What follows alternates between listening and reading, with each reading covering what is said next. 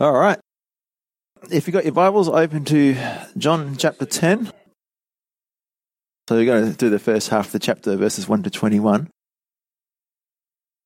Last week, we looked at the blind man and saw how Jesus healed him in John chapter 9. And it's a picture of our salvation. So we're blind, but because Jesus stops by and applies his healing to us, we have our spiritual sight restored. So it's a very quick rundown of what happened last week. So this week, we're going to tackle the first half of chapter 9, and it's a continuation of that conversation or discussion. There's no break. And here, Jesus reveals himself as the good shepherd and the door. So I am the good shepherd and I am the door. Father, I just thank you for your grace this morning. Lord, we thank you for this fellowship. We thank you for your presence among us, and we just pray that your Holy Spirit will teach us and lead us into all truth. Amen. So I'm going to read the 21 verses, then we're going to explain some stuff about sheepfolds, and then going to read the verses again, and then we'll get into verse by verse, because it's not that long, so we can do that. Yeah, so you get the context of it, and then I'll explain some stuff about the sheepfolds, and then when you read it again, you might understand a bit more. So, John chapter 10, most assuredly I say to you, he who does not enter the sheepfold by the door, but climbs up some other way, the same is a thief and a robber. But he who enters by the door is the shepherd of the sheep. To him the doorkeeper opens, and the sheep hear his voice, and he calls his own sheep by name, and leads them out. And when he brings out his own sheep, he goes before them, and the sheep follow him, for they know his voice. Yet they will by no means follow a stranger, but will flee from him, for they do not know the voice of strangers. Jesus used this illustration, but they did not understand the things which he spoke to them. Then Jesus said to them again, most assuredly I say to you, I am the door of the sheep. All who ever came before me are thieves and robbers, but the sheep did not hear them. I am the door. If anyone enters by me, he will be saved, and will go in and out and find pasture. The thief does not come except to steal, and to kill, and to destroy. I have come that they may have life, and that they may have it more abundantly. I am the good shepherd. The good shepherd gives his life for the sheep. But a hireling, he who is not the shepherd, one who does not own the sheep, sees the wolf coming and leaves the sheep and flees, and the wolf catches the sheep and scatters them. The hireling flees because he is a hireling and does not care about the sheep. I am the good shepherd, and I know my sheep, and I am known by them. As the Father knows me, even so I know the Father, and I lay down my life for the sheep. And other sheep I have which are not of this fold, them also I must bring, and they will hear my voice, and there will be one flock and one shepherd. Therefore my Father loves me, because I lay down my life that I may take it up again. No one takes it from me, but I lay it down of myself. I have power to lay it down, and I have power to take it up again, or to take it again. This command I have received from my Father. Therefore there was a division among the Jews because of these sayings, and many of them said, He has a demon and is mad. Why do you listen to him? Others said, These are not the words of one who has a demon. Can a demon open the eyes of the blind? So a little bit about sheepfolds. You know, back in the Middle East, or still today in the Middle East, they have sheep and they lead their sheep, not they don't drive them. But if they were in town, close to a city, they would have all the shepherds with their sheep, putting their sheep into like a central communal sheepfold, and have big tall walls, 7 or 8 foot high, you know, maybe as tall as this roof.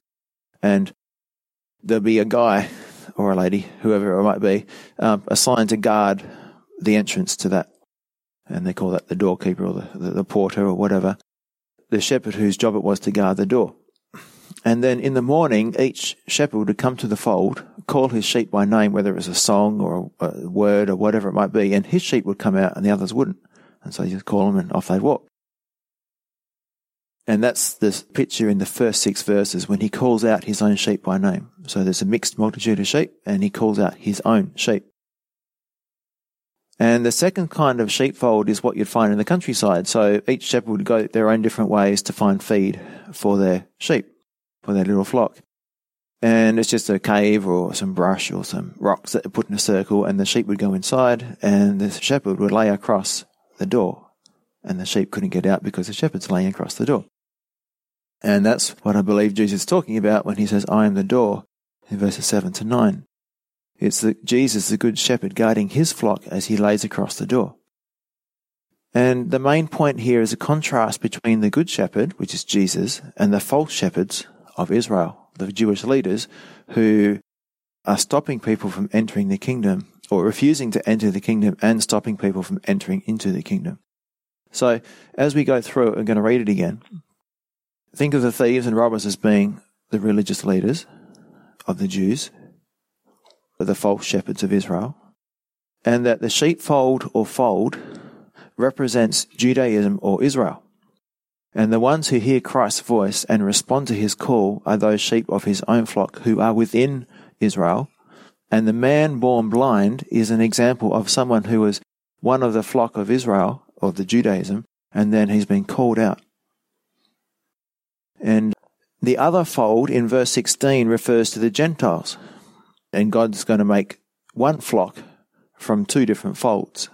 He's going to call out the believers from the Jewish nation, and he's going to call out the believers from the Gentile nation, and he's going to make one flock with one shepherd, breaking down that division. So only those who have been drawn by the Father respond to Jesus' voice and come out of the first 2 folds, the Jews and the Gentiles. And only those who are saved can enter into this third fold. And where it says in verse 9, I am the door. If anyone enters by me, he will be saved and will go in and out and will find pasture. So now I've given you that background. Let's read it again and just picture this in your head. So most assuredly I say to you, he who does not enter the sheepfold by the door, but climbs up some other way, the same is a thief and a robber. But he who enters by the door is the shepherd of the sheep. Notice the shepherd. There's only one. To him the doorkeeper opens, and the sheep hear his voice, and he calls his own sheep by name and leads them out. And when he brings out his own sheep, he goes before them, and the sheep follow him, for they know his voice. Yet they will by no means follow a stranger, but will flee from him, for they do not know the voice of strangers. Jesus used this illustration, but they did not understand the things which he spoke to them. Then Jesus said to them again, Most assuredly I say to you, I am the door of the sheep. All who ever came before me are thieves and robbers, but the sheep did not hear them. I am the door. If anyone enters by me, he will be saved, and will go in and out and find pasture. The thief does not come except to steal, to kill, and to destroy. I have come that they may have life, and that they may have it more abundantly. I am the good shepherd. The good shepherd gives his life for the sheep. But a hireling, he who is not the shepherd, one who does not own the sheep, sees a wolf coming and leaves the sheep and flees. And the wolf catches the sheep and scatters them. The hireling flees because he is a hireling and does not care about the sheep. I am the good shepherd, and I know my sheep, and am known by my own. As the Father knows me, even so I know the Father, and I lay down my life for the sheep. And other sheep I have which are not of this fold, them also I must bring, and they will hear my voice, and there will be one flock and one shepherd. That's the Jews and Gentiles. Therefore my Father loves me, because I lay down my life that I may take it up again. No one takes it from me, but I lay it down of myself. I have power to lay it down, and I have power to take it again. This command I have received from my Father. And then you got that division in the end there. So chapter 9 finishes with a once blind mind's excommunication from the Jewish religious system. So he was a Jew, but because he is identified with Jesus, they kicked him out. And that's what happened at the end of chapter 9. So Jesus comes along and he addresses this issue by speaking of a new fold, a new flock. And this man, this blind man who's been kicked out of the Jewish system, he kicked out of the synagogue, he's now part of Jesus' flock. So he's out of the old and he's into the new. And shepherds and sheep are very, very common in the nation of Israel. Job had 14,000 sheep. On the day the temple was dedicated, Solomon offered 120,000 sheep at one time. It's 1 Kings 8:63 when he was dedicating the temple. David and Moses, the two great leaders of Israel, were both shepherds. And Isaiah, Jeremiah, Amos, and Zechariah, they all use analogies from sheep and shepherds to speak to the people. So Jesus is using something that's relevant and common and easy to understand for the people that he's talking to understand and to relate to. So what did the shepherds wear and what equipment did they use? If you wondered about that, you probably know that the crook, the staff, there's more. So a shepherd of Jesus' day would wear a cotton tunic held together by a leather cord belt, so just a leather belt type thing. And he had a leather pouch on that belt to carry some food, dried fruit or something like that, and some small stones for his sling, which also hung off his belt.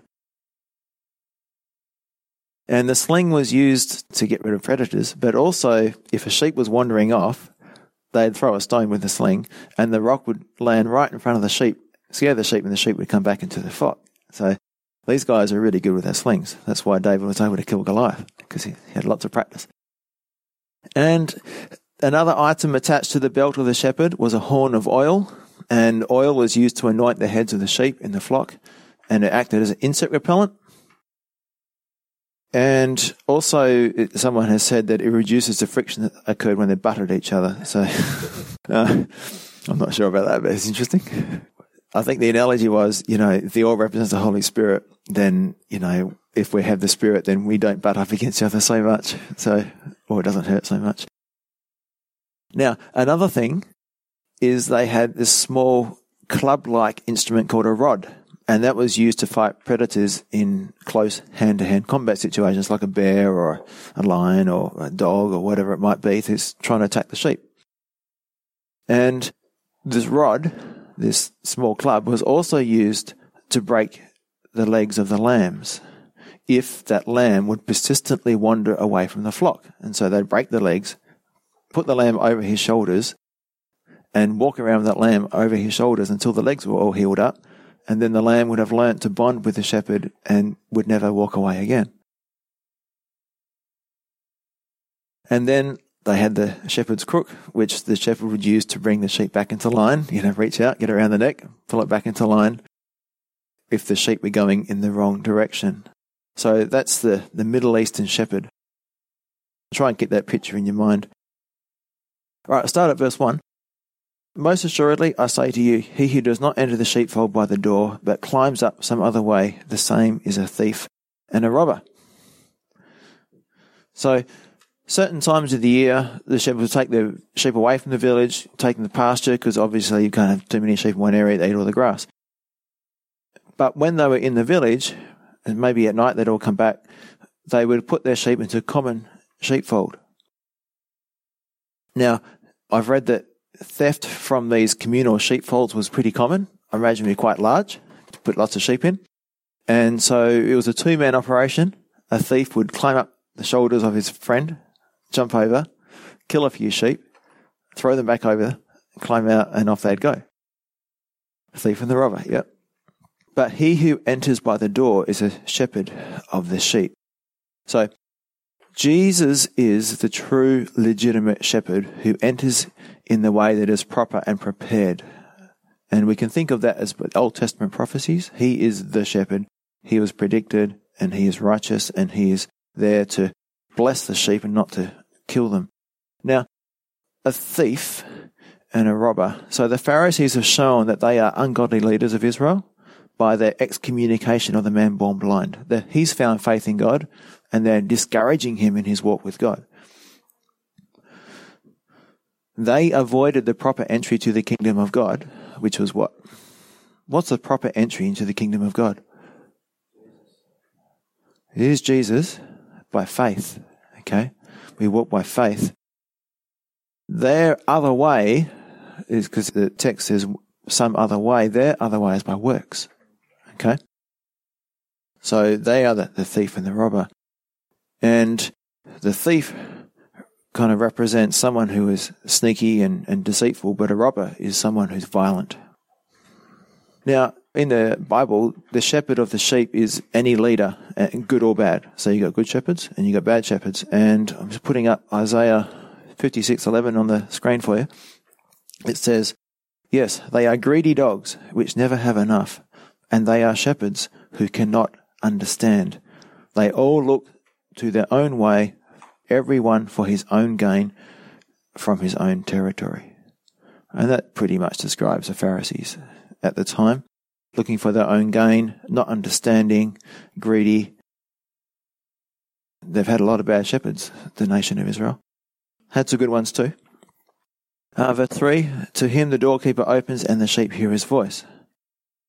So each shepherd would come back in the morning and they would call their own sheep out. So they're all mixed in together, all their sheep owned by different people, but the sheep which belonged to this shepherd would hear his distinctive call or song and they would respond to that shepherd. He calls his own sheep by name. This is the second part of verse 3. In Revelation 2:17, we're told that our great shepherd, Jesus Christ, will give us new names. That's pretty cool, eh? He's going to call us by name. We get a new name from him. And we'll possess that name for eternity. So he's going to name us. And he knows us by our names individually, which demonstrates a personal connection. So a personal relationship. And here's a story to show you how good these sheep are at discerning their shepherd's voice. During World War I, some Turkish soldiers tried to steal a flock of sheep from a hillside near Jerusalem. The shepherd, who had been sleeping, awoke to find his flock being driven off. He couldn't recapture them by force, so he called out to his flock with his distinctive call. The sheep listened and returned to their rightful owner. The soldiers couldn't stop the sheep from returning to their shepherd's voice. Pretty cool, eh? And if you've ever tried to catch sheep, they are very hard to catch when they start running. So for us, what's our application here? Are we experts at discerning our shepherd's voice? Do we run to him when he calls?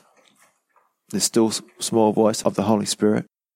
Have we learnt to listen to him and follow him? Or do we need to have our legs broken so we bond with our shepherd as he carries us? And the last part of verse 3, it says, and leads them out. So back over in the Middle East, shepherds never drove the sheep. They never beat the sheep. They never pushed the sheep. They led the sheep.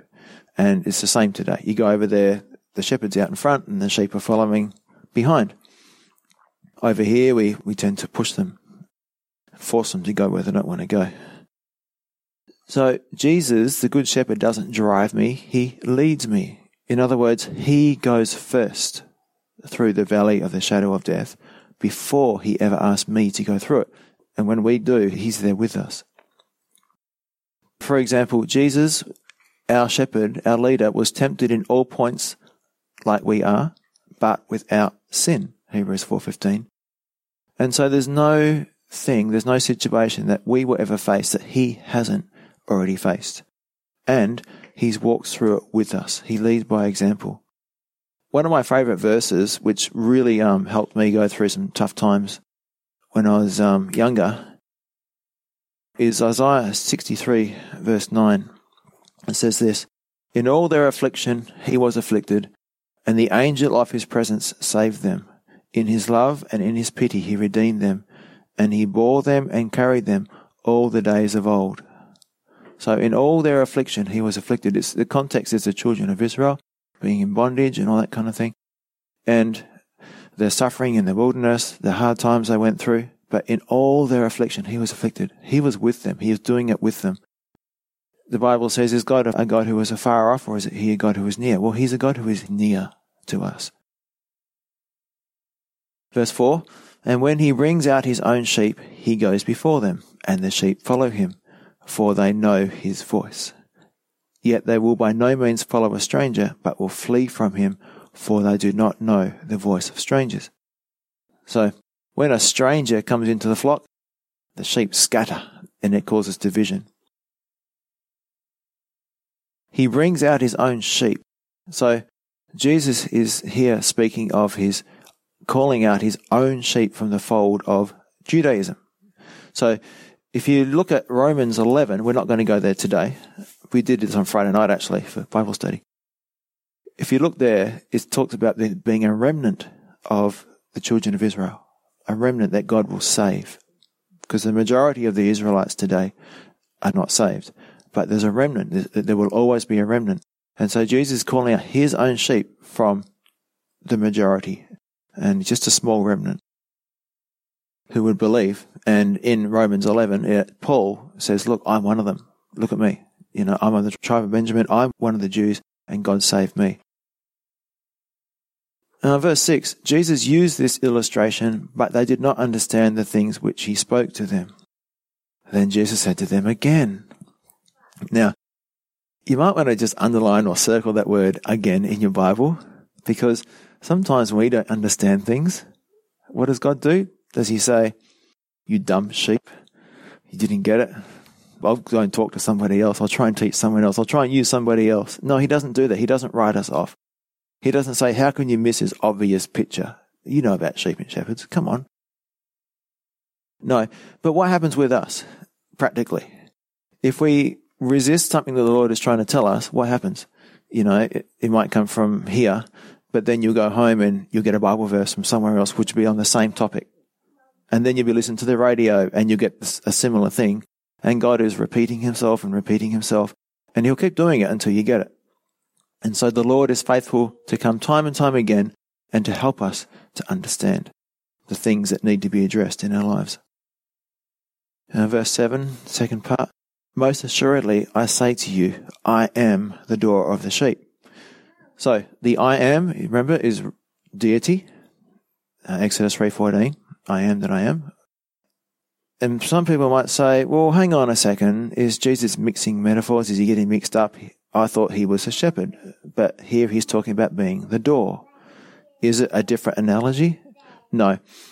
Remember I was saying that, especially the sheepfolds in the bush, they would have no gate on them. The shepherd would lie across. So the shepherd is the shepherd, and he's also the door. No sheep could leave, and no man could enter without stepping on the shepherd and waking him up. So Jesus is referring to himself as the door. I'm the shepherd on duty. I'm the one whose job it is to guard the flock. Jesus is the great shepherd. Jesus is looking after his flock, which is us. Verse 8, all who ever came before me are thieves and robbers, but the sheep did not hear them. Now, it also says back there, I am the door, not a door, not one of the doors, but I am the door, and everyone else is a thief. And Jesus alone can make this claim. So you think of Buddha or Krishna or Confucius or any one of those guys. They all said that I'm a way, especially the Baha'i faith. They say all these guys were part of it, finding your, destiny or whatever they say you're going to find. But if Jesus is the door, how do we know it's true? Well, it's the resurrection. Jesus rose again. Well, Buddha kicked the bucket and he's still down. He didn't rise again. Muhammad, he's still down too. He didn't rise again. And Confucius, I haven't seen him for a long time either. So, these guys, they're all dead. They promoted themselves until death came and terminated their so-called ministries. So only Jesus fulfilled his ministry by dying for our sins and rising again to verify, to validate and substantiate that his claim to be the door, we have to go through him to be saved, to be able to have eternal life.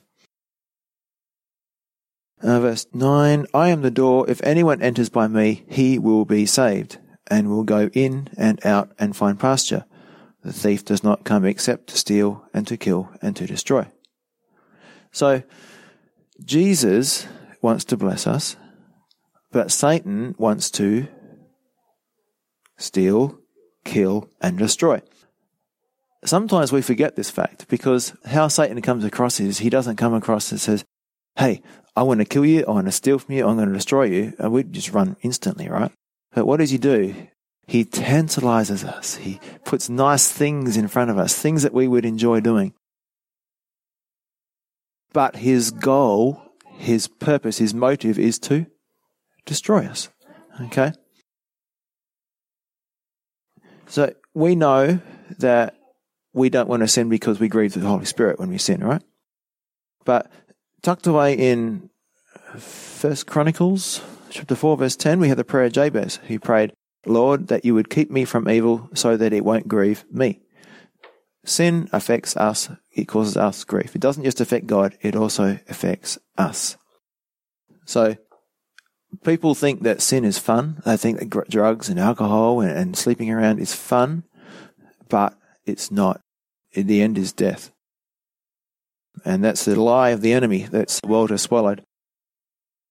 I have come that they may have life and they may have it more abundantly. Now, some people use this for evangelism. Come to Jesus, you can have abundant life. Get saved and you'll have peace, joy and love you've never known. And it's true. But if people respond to the gospel solely upon John 10:10, that come to Jesus so you can be blessed, have abundant life, what happens when they get fired from their job? Or they, get divorced, or the boyfriend drops them, or something happens, They say, wait a minute. Jesus said, I would have abundant life. But look at me. And they become disillusioned and disorientated in their faith. So John 10:10 is the result of the gospel, but it's not the essence of the gospel. So verse 11 gives us the essence of the gospel. I am the good shepherd. The good shepherd gives his life for the sheep. So the essence of the gospel is not what Jesus will do for you. It's what he's already done for you. Okay? When he died for our sins. Because Jesus bore the wrath of God we deserved, our sins past, present, and future are completely forgiven. Therefore, the gospel means we need to be about the business of not saying, get saved so you can buy a new car, or get saved so you won't have any more problems, or get saved so you can have a nice life and get off the drugs and whatever. But get saved because you have broken God's law, the 10 Commandments, and Jesus Christ died for your sins so you don't have to face the death penalty, the second death, eternity separated from God in the lake of fire. So let's say we do that. We understand we've broken God's law. We repent and we come to Christ and he lives in us, but we still might not be experiencing the abundant life. Well, why not? Well, Micah 6:8, he has shown you, O man, what is good, and what does the Lord require of you, but to do justly, to love mercy, and to walk humbly with your God. So mercy there is loving kindness. In the Old Testament, mercy is loving kindness. So if we're not walking humbly with our God, obediently, and exercising justice and loving others, and just doing what God wants us to do, being the type of person that God wants us to be, then we will not experience what God has for us. Which is why John 10:10 is so dangerous when you just use it in isolation, because people might make a true commitment, but they don't understand that becoming a Christian is about dying to self. If they never die to self, they never experience this joy, this peace, this love that God wants to give us. It's been given to us, but we won't experience it.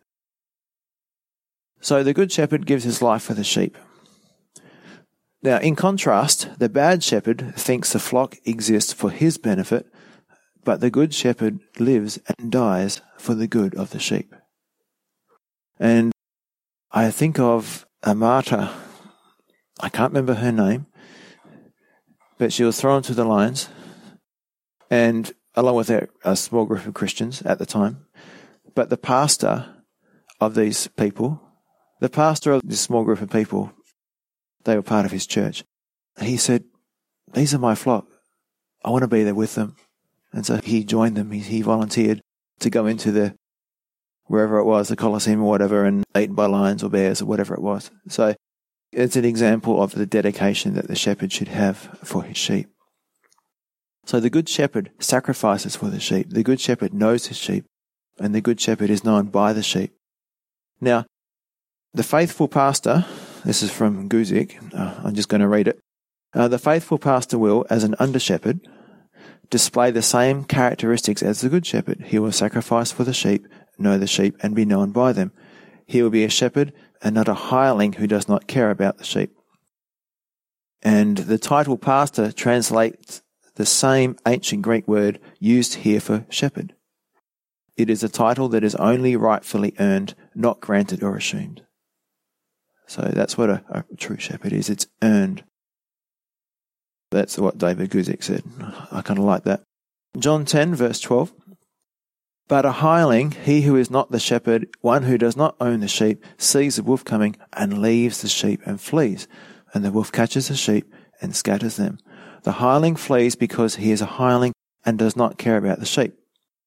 So usually the shepherd is the owner of the sheep or the son. Like you remember David, he was watching his dad's sheep. Jacob's sons watching their dad's sheep. And they would stick around because this is our family. Family's possessions, and we need to protect them. But a hireling would, this is dangerous, my life's in danger here, I'm out, I'm going, this is going to cost me, I'm not getting paid enough for this, see you later. But in Amos 3:12 it says that if a lamb or a sheep in the flock was harmed while under the care of a hireling, the hireling would have to produce the ears or the legs of the lambs that were carried off as proof that he did everything in his power to fend off the attack. So in other words, you have to go and chase this thing that's taken the lamb and at least get those bits of it back. So the good shepherd tenaciously cares for his flock because he's not a hireling, he's the son.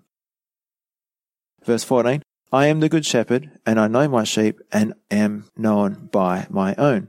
As the Father knows me, even so I know the Father, and I lay down my life for the sheep. And other sheep I have which are not of this fold, them also I must bring, and they will hear my voice, and there will be one flock and one shepherd. So this other fold is the Gentile nation, as I was explaining before. So two folds, Israel, Gentiles. It's believers within Israel fold, and it's believers within the Gentiles, and Jesus is calling them both out. So one flock and one shepherd. Okay, verse 17. Therefore my Father loves me because I lay down my life that I may take it again. No one takes it from me, but I lay it down of myself. Now what does this mean? Why is Jesus saying this? What relevance is this? Well, I've got a story for you. Now, picture yourself back in 1925 and you need an appendectomy. It means they take your appendix out. So back then, they would give you a general anesthetic. They'd put you completely under. But there was this doctor called Dr. Evans Keith, and he was a surgeon and he'd been practicing medicine for 37 years. And he would do this operation of taking out the appendix. But he said, look, it would be much better, much safer, less complicated if we just use a local anesthesia instead of a general anesthetic. And the doctors agreed in theory, but no one would endorse this practice until it was actually performed successfully. You got to prove that it works. All right? And so there's the problem, because no one was brave enough to volunteer for the procedure. Okay? But someone did volunteer, and that was the doctor. Dr. Keith. He volunteered himself. He lay down on the bed and he laid down his body, and he was the guinea pig that allowed the other doctors to take out his appendix while he was not under a general anesthetic, but under a local. And now the doctor became the patient in order that the patients might trust their doctors. And so Jesus is doing this. He did much more than that. He didn't just take his appendix out or have that taken out. He laid down his life that we might find life. So Dr. Keith wanted us to be able to trust him, that he would be able to take out their appendix safely with the local anesthetic. Jesus wants us to trust him. And if he's died for us, then there's nothing more that he can do to show us that he loves us so we can trust him. Now, another thing, as an Old Testament believer, if you wanted to enjoy fellowship with God, you would bring a lamb to the temple. There, the priests would inspect and scrutinize it for any spot or blemish. Now, what's good about that? You bring the lamb to the temple, and the priests inspect the lamb for any spot or blemish. What's good about that? Very good. Yeah, you don't have to check yourself. The lamb was inspected, not the worshipper. So if you go to the temple and you want to worship, you must bring a lamb. And the lamb was inspected. It had nothing to do with the worshipper. All right? God wants to bless us. He has blessed us. And the more obediently we walk with him, the more of that we will experience. But the blessing doesn't come because of our obedience. The blessing comes because of what Jesus has done already. So you heard the phrase, worthy is the Lamb. So I can receive blessing not because I've gone to church, not because I've read 15 chapters of my Bible, not because I didn't watch television. Nothing to do with that. It's not about works. I only enjoy the blessing of God upon my life solely because of the Lamb. And again, all our obedience does is allow us to enjoy what he's already given us.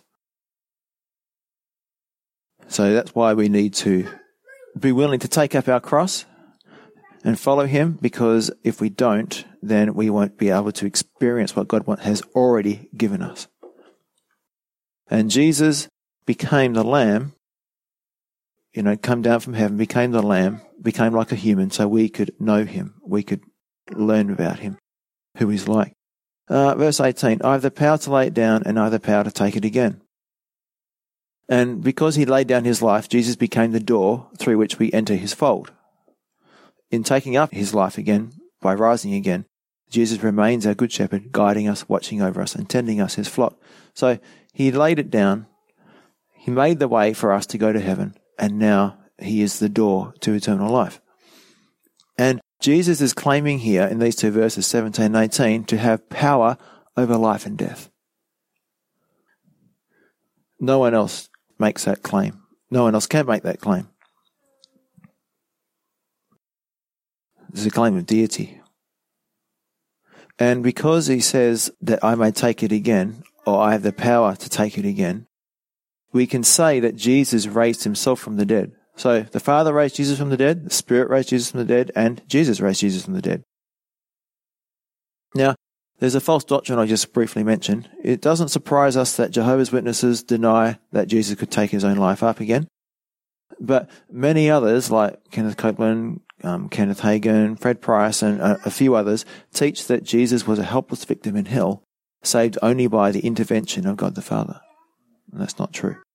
So even within the Christian church, it's happening. So 18, the last part, this command I have received from my Father. So some people say, oh, Jesus laid down his life. Did he commit suicide? Well, no. Why not? Because this command I have received from my Father. Jesus was a voluntary death, but it's a voluntary death as he's obeying what the Father wants him to do. So it's nothing to do with suicide. Jesus is just living an obedient life to the Father. And he's willingly dying because he knows he's going to rise again for our salvation. 19, therefore there was a division among the Jews because of these things, and many of them said, he's a demon and he's mad. Why do you listen to him? Others said, these are not the words of one who has a demon. Can a demon open the eyes of the blind? Now, there's division. The Puritans rightly said that not all unity is holy and not all division is from hell. Over and over again in John's Gospel, we see people divided because of Jesus. So, why did they say he's demon-possessed and mad? Why do you think they said that about him? Well, he's claiming to be God. And anyone who claims to be God is either mad, lunatic, or he is God. So, William Barclay was right when he wrote, either Jesus was a megalomaniac madman, or he was the Son of God. So, what about Jesus? How can we look at his life How do we know whether he was or wasn't? We don't believe he was a madman, but what evidence do we have?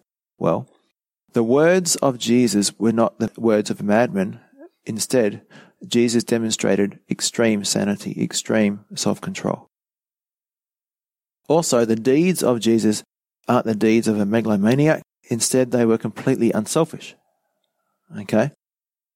And the effect of Jesus' words and actions brings change for good. And so, you're looking at Jesus' words, his miracles, and his life, we can say that Jesus was not a madman. Therefore, what he said had to be true.